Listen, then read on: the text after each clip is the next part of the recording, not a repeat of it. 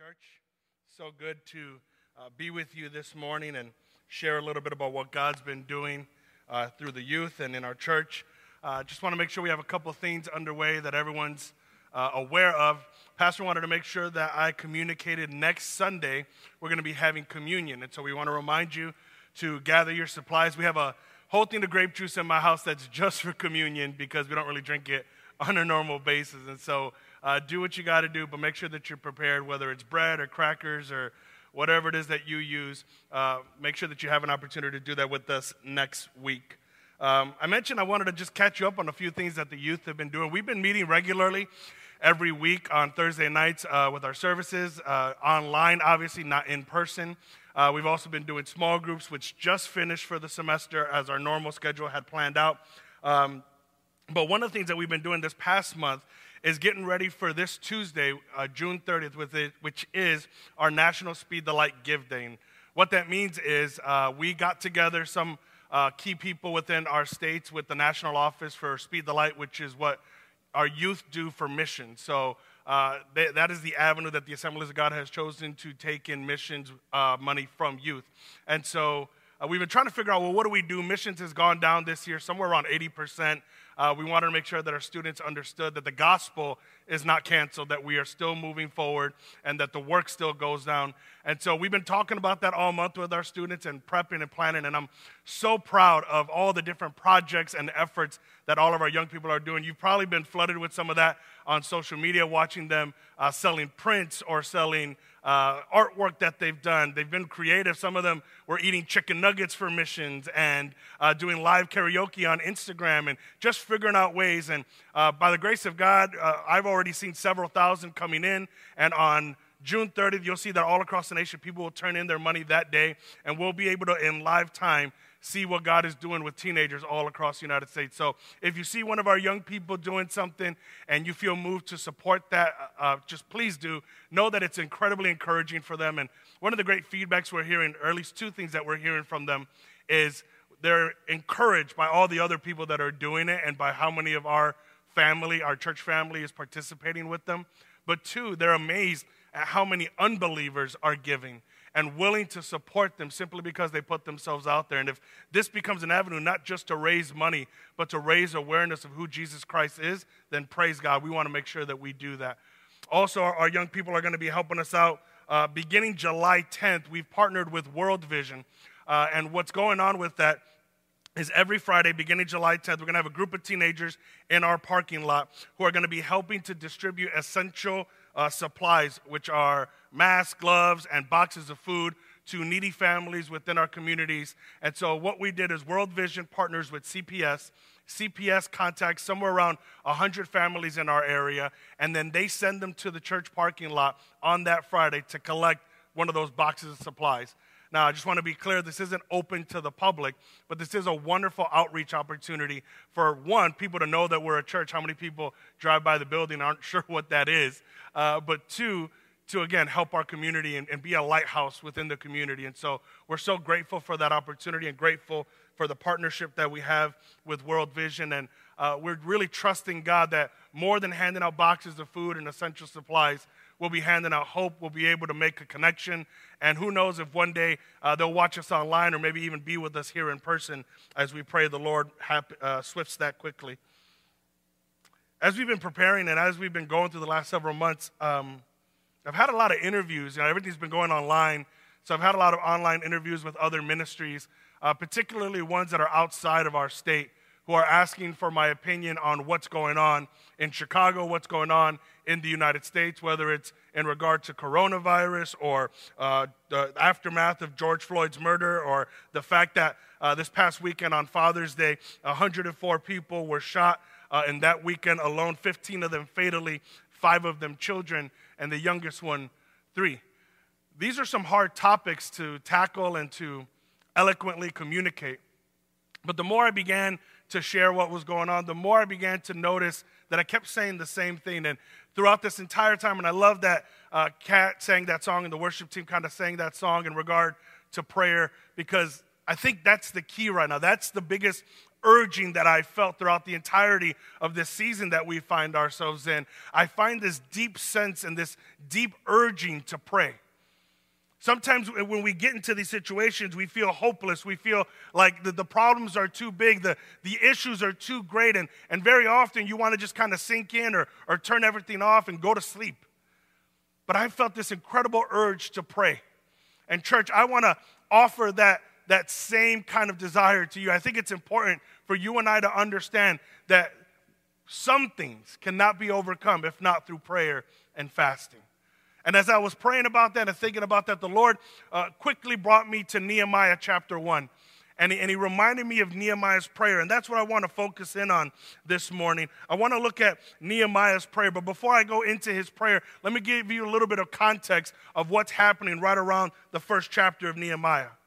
Right before this time period, the nation of Israel was in rebellion. They almost always seem to be in rebellion when you read the Old Testament.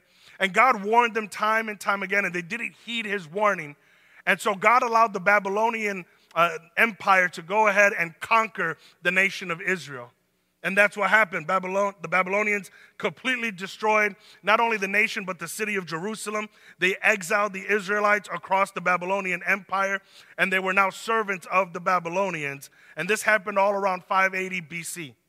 About 70 years passed under Babylonian rule, and then the Babylonians were overrun by the Persian Empire. The Persians allowed many of the Israelites to go back to Israel and rebuild Jerusalem, but only about 2% went. 25 years after that, we see this Nehemiah man come into the story. And I want you to notice what happens as he begins to inquiry and try to find out, so what's the progress? What's been going on these past 25 years in Jerusalem? And in verse 2 of Nehemiah chapter 1, he begins by saying, Hanani, one of my brothers, came to visit me with some other men who had just arrived from Judah. I asked them about the Jews who had returned there from captivity and about the things that were going in Jerusalem. They said to me, the things are not going well for those who return to the province of Judah. They are in great trouble and disgrace. The wall of Jerusalem has been torn down. The gates have been destroyed by fire. When I heard this, I sat down and wept. In fact, for days I mourned and fasted and prayed to the God of heaven. The city was in ruin. I think in the last several weeks, when you look out at Chicago, sometimes it feels like the city is in ruin, with some of the protests and rioting, with I don't know why people decided to throw fireworks every single day, but it sounds like there's literally a war zone going on outside.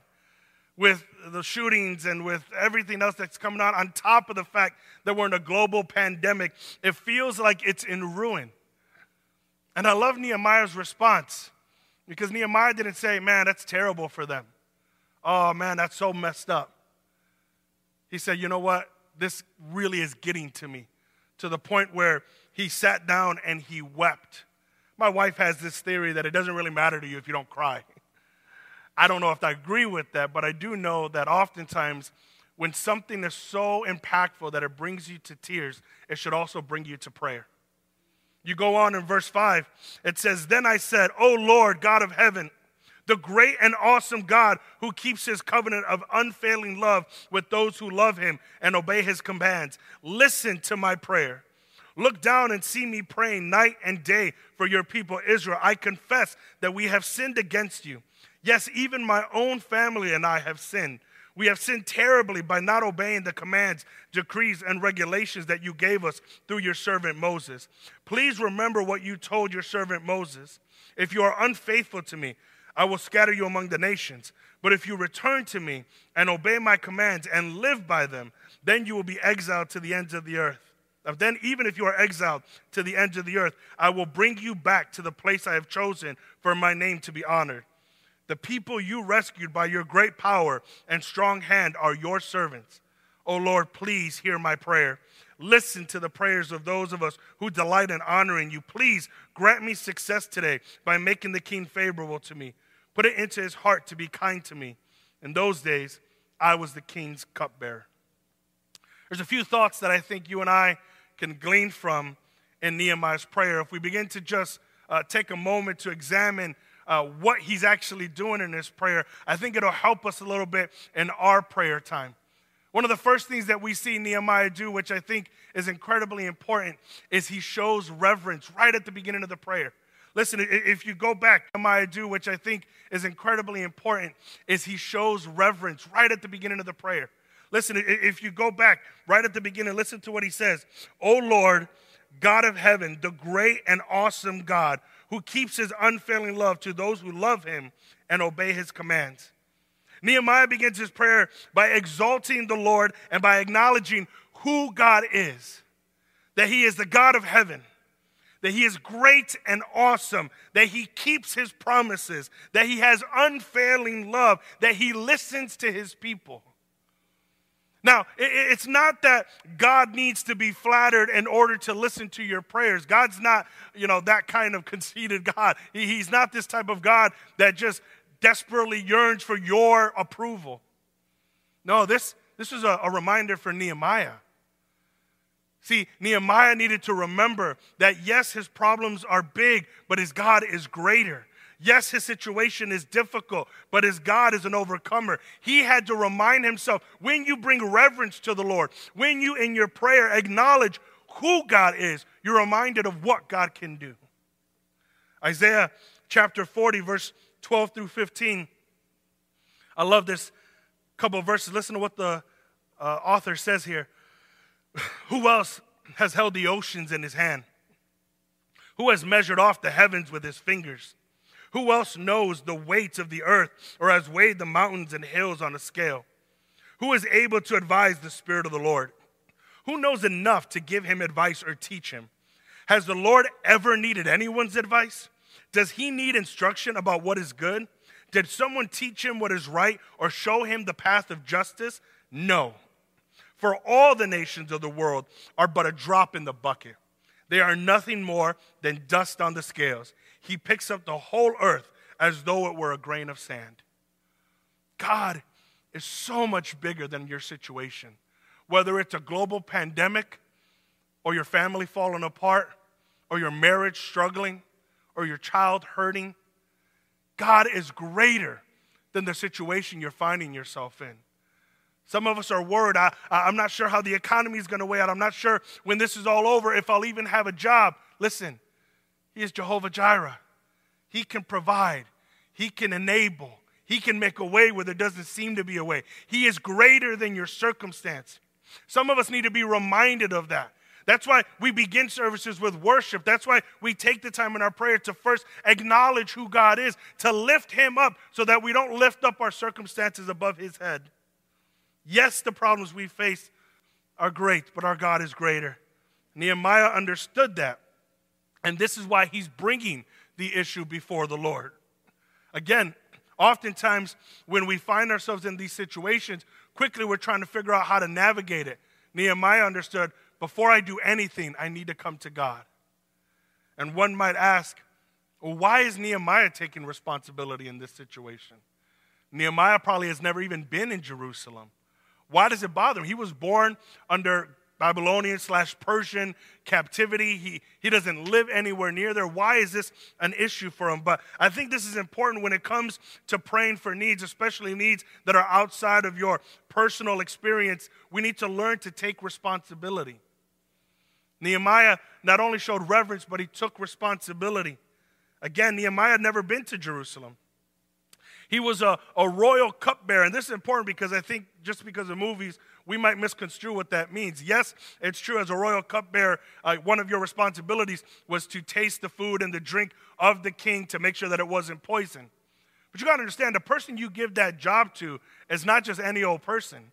This is a trusted advisor. They have a seat at the table when they have council meetings. This is somebody who's not just a regular servant. They live in the palace. They have great authority in their situation. This isn't just a regular person. This is somebody that couldn't get bought. This is somebody that had to be trusted. And so to be the cupbearer of the king meant you had status in your situation. It means that Nehemiah wasn't just this commoner, or wasn't just this guy who was given a job off the street. He had a position, he had a title, he had a privilege. And because of that, he could have easily ignored the issue. He could have easily said, you know what, that's not my problem. That doesn't affect me directly. And again, I think we're seeing that attitude happening more and more in our society. People who are thinking, you know what, I'm not sick. Why do I need to wear a mask? You know, I've never had any racist encounters. Why do I need to worry about that? Yeah, it's not something that I have a job still. I don't know why everybody's crying about the economy. It's easy when it's not personally affecting you to dismiss somebody else's issue, to dismiss someone else's hurt. And again, Nehemiah could have taken the same road. He could have said, you know what? Too bad for them. Thank God I don't have that issue. I'm so grateful for the situation I'm in. But no, in hearing what was going on to his people in Jerusalem, he wept and he began to pray. It's easy to judge somebody else for the situation they find themselves in. To say, oh, well, that's on you. You brought that to yourself. To see somebody's marriage struggling and say, well, they shouldn't have been that way, or she shouldn't have cheated, or he shouldn't have done that. It's easy to point fingers in that situation and dismiss them and judge them. But listen, Romans chapter 2, verse 1, you may think you can condemn such people, but you are just as bad, and you have no excuse. When you say they are wicked and should be punished, you are condemning yourself, for you who judge others do these very same things. We need to be careful in how we use the word they as if we're not a part of that same community. I'm always, I don't know if I would say flustered, but there's a little red light that flashes whenever I hear someone, even within the church, say something like, hey, you guys should, or how come they don't? And I go, why are you taking yourself away from the family of God? It's not you or they, it's we. We are the church. Not Pastor Carlos and the staff. We together, collectively, are the church. When you say they, you're trying to separate yourself from that situation. And what I love by Nehemiah, he doesn't separate himself from the Jews that are in that area. He says, no, those are my people, and I'm taking responsibility because we are the people of God. Again, it's easy to point fingers, but it's hard to give a hand. We need to be willing to extend our hand. I love that our teenagers are raising thousands of dollars for missions because we're trying to teach them to not be preservers, but life givers. To not worry about trying to take care of yourself alone, but to start to worry about other people, to reach people that you may never meet on this side of heaven, to give water to children who may never experience what it means to have a running faucet. Part of the funds that we're raising in the state of Illinois is to build clean water wells in parts of Africa where they don't have any. And the cool part is these water wells are built on property that are connected to Assembly of God churches. So think about this. For the community to get to water, they got to go to church. We're literally making a road to God's house. And none of our teenagers will probably ever visit one of those wells. But we want them to understand it's not about you. To give aid to a missionary that you may never meet, because it's not about you. It's about others. It's about people. It's about spreading the gospel. You should care that people in your community are going to hell. It should bother you that people still don't know the name of Jesus Christ. It should cause you to weep and pray. If we're not careful, it's becoming increasingly easier to become cynical and cold-hearted and not take responsibility for the things that are going on in this world. We're trying to teach our children that if it matters to God, it should matter to you. We need to stop taking sides and start taking responsibility. Even if it doesn't affect you, even more if it doesn't affect you. I love that Nehemiah did it because Nehemiah, because he wasn't directly affected, was in a place of privilege that he can make some sort of change. He had the ear of the Persian king. He could get supplies. He can get letters of recommendations. He was uniquely equipped to do something that those who were in that province for the last 25 years could not do. All because he was willing to take responsibility. And the other thing he did that I think went above and beyond, he showed reverence. He took responsibility, but he was willing to repent. Repentance is a huge aspect of prayer that I think many of us often miss. Nehemiah knew that at the core of Jerusalem's issue was not the walls or the economy, but that it was sin. Sin is at the core of all these things that we're seeing. at the core of all the issues. Is there racism? Yes, but at the core of that, there's sin. Is there issues within our government and within this people? Sure, but at the core of that, it's sin. Are there issues in your own family, between your spouses, among your children? Yes. There are issues all around, but the main issue is sin. And if we can learn to address the first thing, if we can learn to work in it from the root through the fruit, then we'll be able to understand what God is doing in our lives.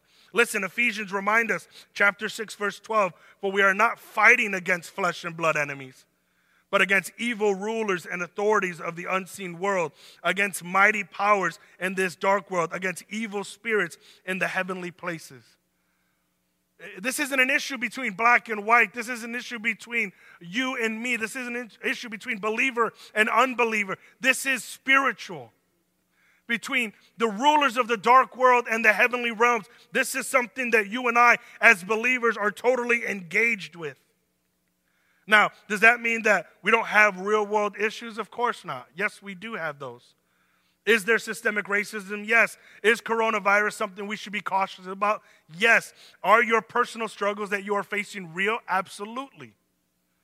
Nehemiah understood the physical issues. He saw that in Jerusalem, the walls were torn down, the gates were burned up, they were susceptible to attack, there were economical issues, there were societal issues, but he also understood at the core of it, the people of God were not being faithful. The people of God were not doing what God called them to do. We have to be a source of refuge and a source of solutions, not the reason that the problem is getting bigger.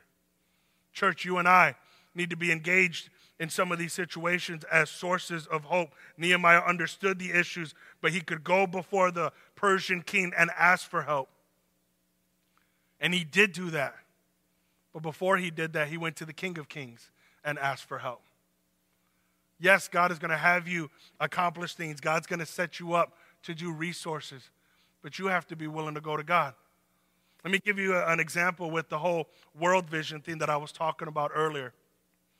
A couple months ago, the Lord really began to burden me on trying to do something within our community. And I could have easily said, well, that's not my responsibility. My job is to focus on teenagers and young adults. But I just kept feeling this burden in my heart to say, no, we have to do something. So I began to pray. I began to ask God, I have the desire. We have the manpower. We have the facilities. What can we do, God? How do we open this door? And so I began to pray, and I began to reach out to contacts that I had and people. And the hard part was everybody kind of had the same idea. So a lot of these contacts, the resources were depleted. They would say things like, Joey, we'd love to help you, but we don't have anything to give you. And we don't have supplies right now. We're backed up. And so I just kept waiting, and I just kept praying. And I said, well, God, the desire is there, but I need you to come through. And sure enough, a few weeks ago, I get a call from an old friend. Actually, this is someone who went to church with my family growing up. Me and her children are still friends to this day. Literally, we're in the cribs together. She says, hey, the organization I worked for is looking for a church on the northwest side to partner with in some community efforts. Would you be interested? And I just started to laugh. Yes, I would be interested. Sure. What's going on? And it was so amazing as she began to unravel everything that they wanted to do. It was literally everything that I was praying for. On top of the fact, and if I can just say this, it's to no financial cost to us. We're not paying for anything. The supplies are free. The boxes are free. They're giving us tents. They're giving us gloves. They're giving us masks. They're giving us everything we need to accomplish this. They're asking for nothing in return except for the manpower and the facility to make it happen. It's one kingdom organization partnering with another kingdom organization to make sure that the kingdom of God prospers and that the community in our city gets to know that. And it happened because of prayer, fasting, and waiting on the Lord. Somebody who was willing to take responsibility and move in that action. Church, we need to repent of our inaction. Some of you are waiting for church to open to serve again. Church never closed. Some of you are waiting to get back into this building when God has you somewhere already to serve, where God is enabling. One of the things I love about, again, what our teenagers have been doing is we showed them you can still impact the world from where you are. You just got to think about it. You just have to take the time to do it. And again, somebody might say, well, how does eating, 100 chicken nuggets affect the world? They raised a lot of money eating those chicken nuggets. How does live karaoke affect anything? They raised almost $600 singing on Instagram. This is something that you can do. And if you just take the time to think, take the time to examine, I believe the Holy Spirit will speak to you. I believe the Holy Spirit will begin to enlighten you and show you what needs to happen and what your part in this whole thing is. But I love that Nehemiah, when he repented, he didn't say, God, forgive Israel for what they did. He said, God, even I and my household have sinned. Nehemiah was able to do all this because he didn't elevate himself beyond the other situation, beyond the problem. He recognized that he's part of the problem. Church, you and I have to recognize that if we're not going to be part of the solution, then we're already part of the problem.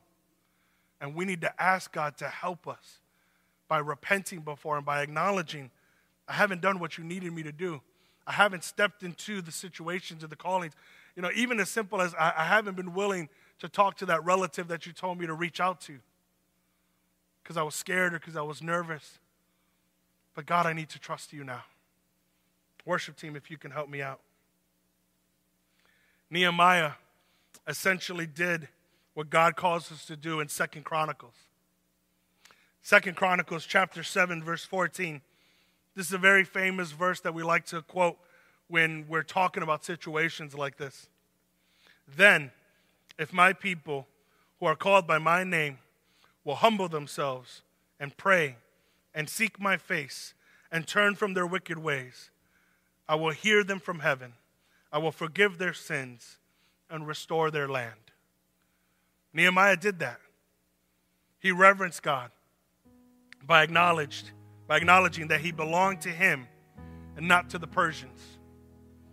He understood my identity doesn't lie with the Persian kingdom or with the Persian culture. That he was a Jew, and therefore the issue of Jerusalem was his issue.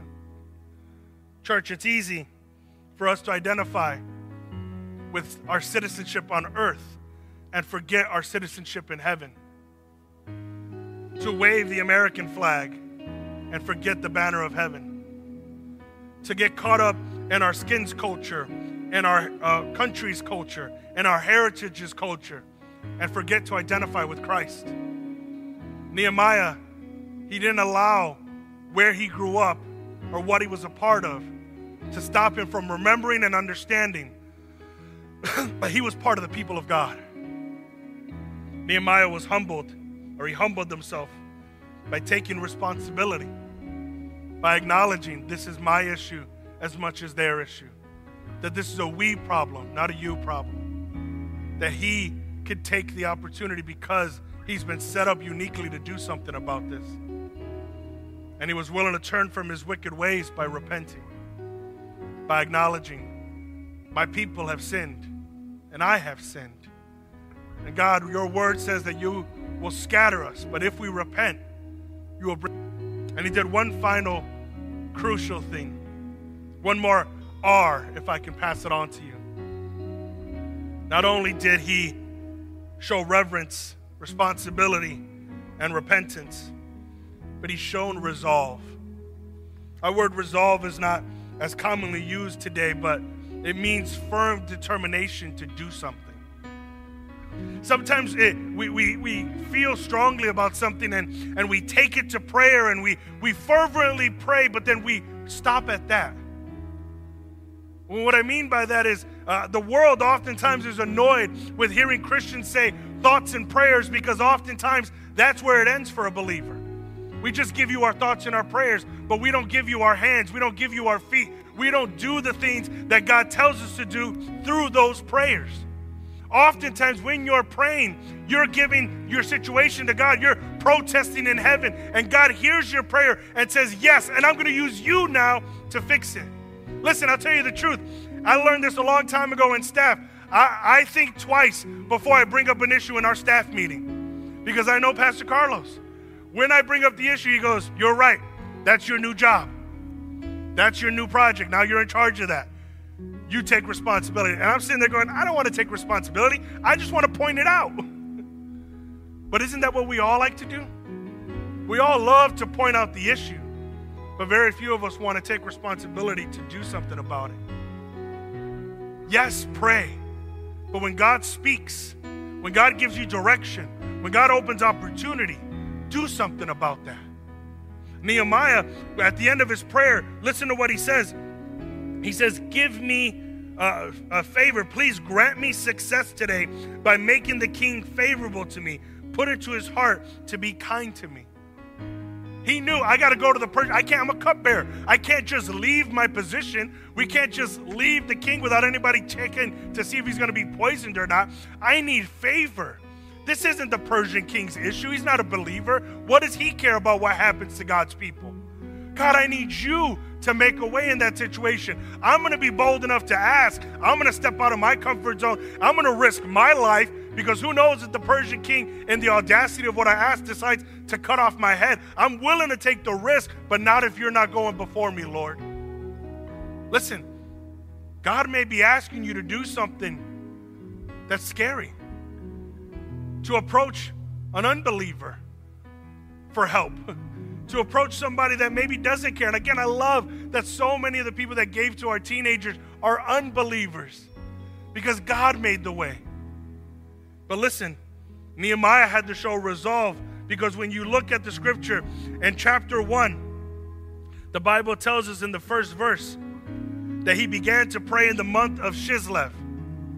Now, chapter 1, verse 6 tells us Nehemiah prayed all day and night. He prayed every day and night, and he began in the month of Chislev. And we see that he doesn't get an answer until chapter 2, verse 1, which is in the month of Nisan. Now, I love that the Bible gives us dates, because sometimes we brush over those dates because I don't know what Chislev or Nisan is. But if you do a little bit of digging, you'll find out that that time span, that calendar that they're measuring by, is about 4.5 months. Day and night for 4 to 4.5 months, Nehemiah prayed. And it took 4.5 months for him to get an answer. Let me put that into context for you. We haven't yet been on shutdown for 4.5 months. That won't happen until around mid-July. And it already feels like it's been forever. And we're wondering, where are you, God? What are you doing? I'm willing to ask, where are you and what are you doing? Nehemiah prayed day and night for 4.5 months. That is resolve. To say, we're going to pray until something happens, means you keep praying until something happens. And think about this. When the building of the walls actually began to take place, they accomplished it from beginning to end in 52 days. In less than 2 months, they knocked out this entire project. There was a 52-day project that had a 4.5-month foundation. I believe when God moves, he'll move quickly. But you have to be willing to be diligent and have resolve in your prayer time.